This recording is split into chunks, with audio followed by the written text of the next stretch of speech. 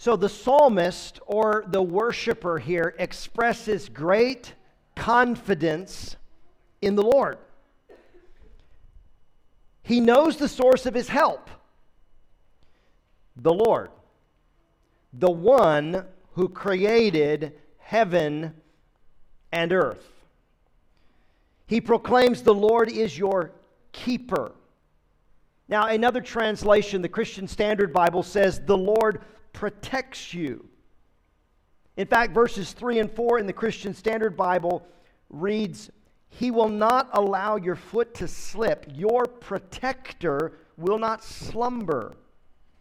Indeed, the protector of Israel does not slumber or sleep. So here the worshiper has great confidence in the Lord. He has great faith in the Lord. Now, church family, we've been talking about faith. We've been in a series through Hebrews 11, which we're taking a break from today. But we've been looking at Hebrews chapter 11, and we've been considering illustrations of faith. Abel, Enoch, Noah, Abraham, Sarah. And we've looked at their examples as the writer of Hebrews has spoken of them, and we've seen how faith looks in real life. What does it look like to live by faith? Well, here, this worshiper in Psalm 121, he expresses his faith in the Lord, the source of his help. I lift up my eyes to the hills. From where does my help come? My help comes from the Lord who made heaven and earth. Last week we looked at the example of Abraham and Sarah. God had promised Abraham many descendants, as many as the stars of the sky, as many as the grains of sand by the seashore.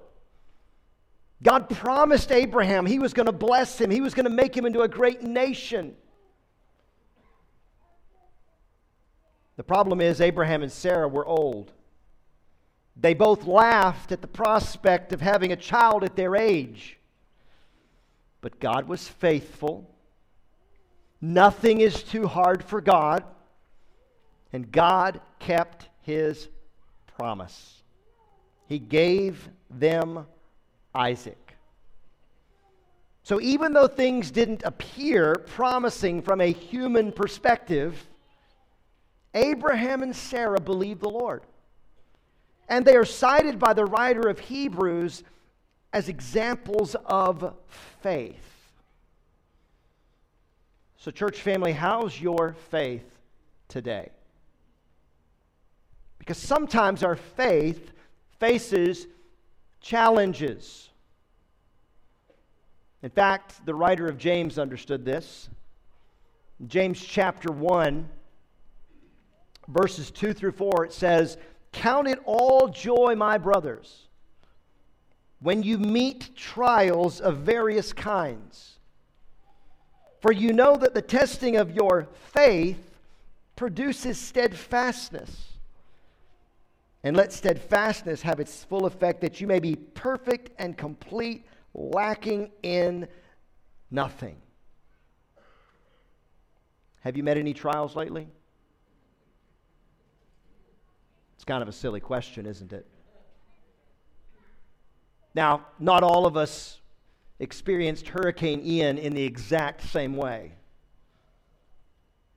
Right? Some lost electricity and are still without electricity. Some may have sustained damage to their homes. Some sustained significant flooding and total loss. And so what happens to our faith in the midst of trials, in the midst of difficulties?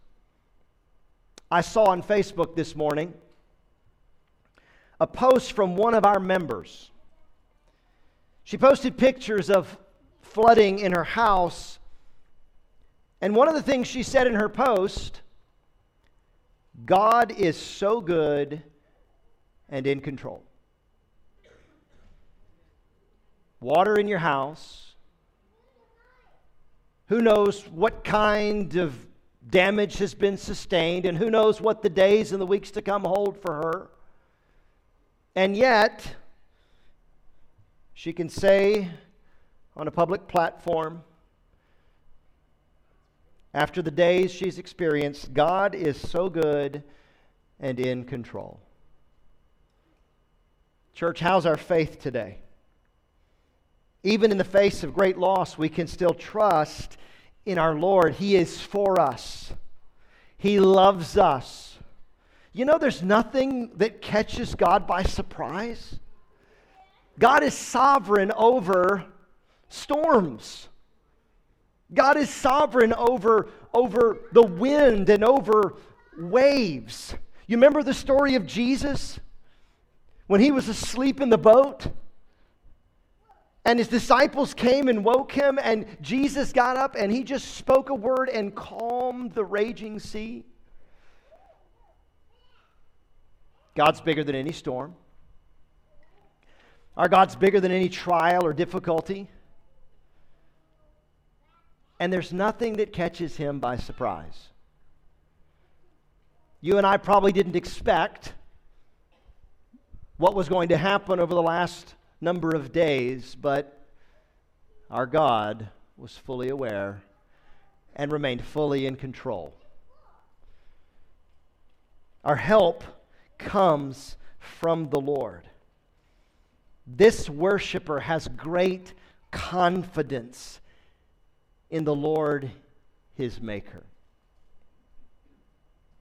The Apostle Paul, writing to the believers in the Roman colony of Philippi, he wrote this: "Do not be anxious about anything,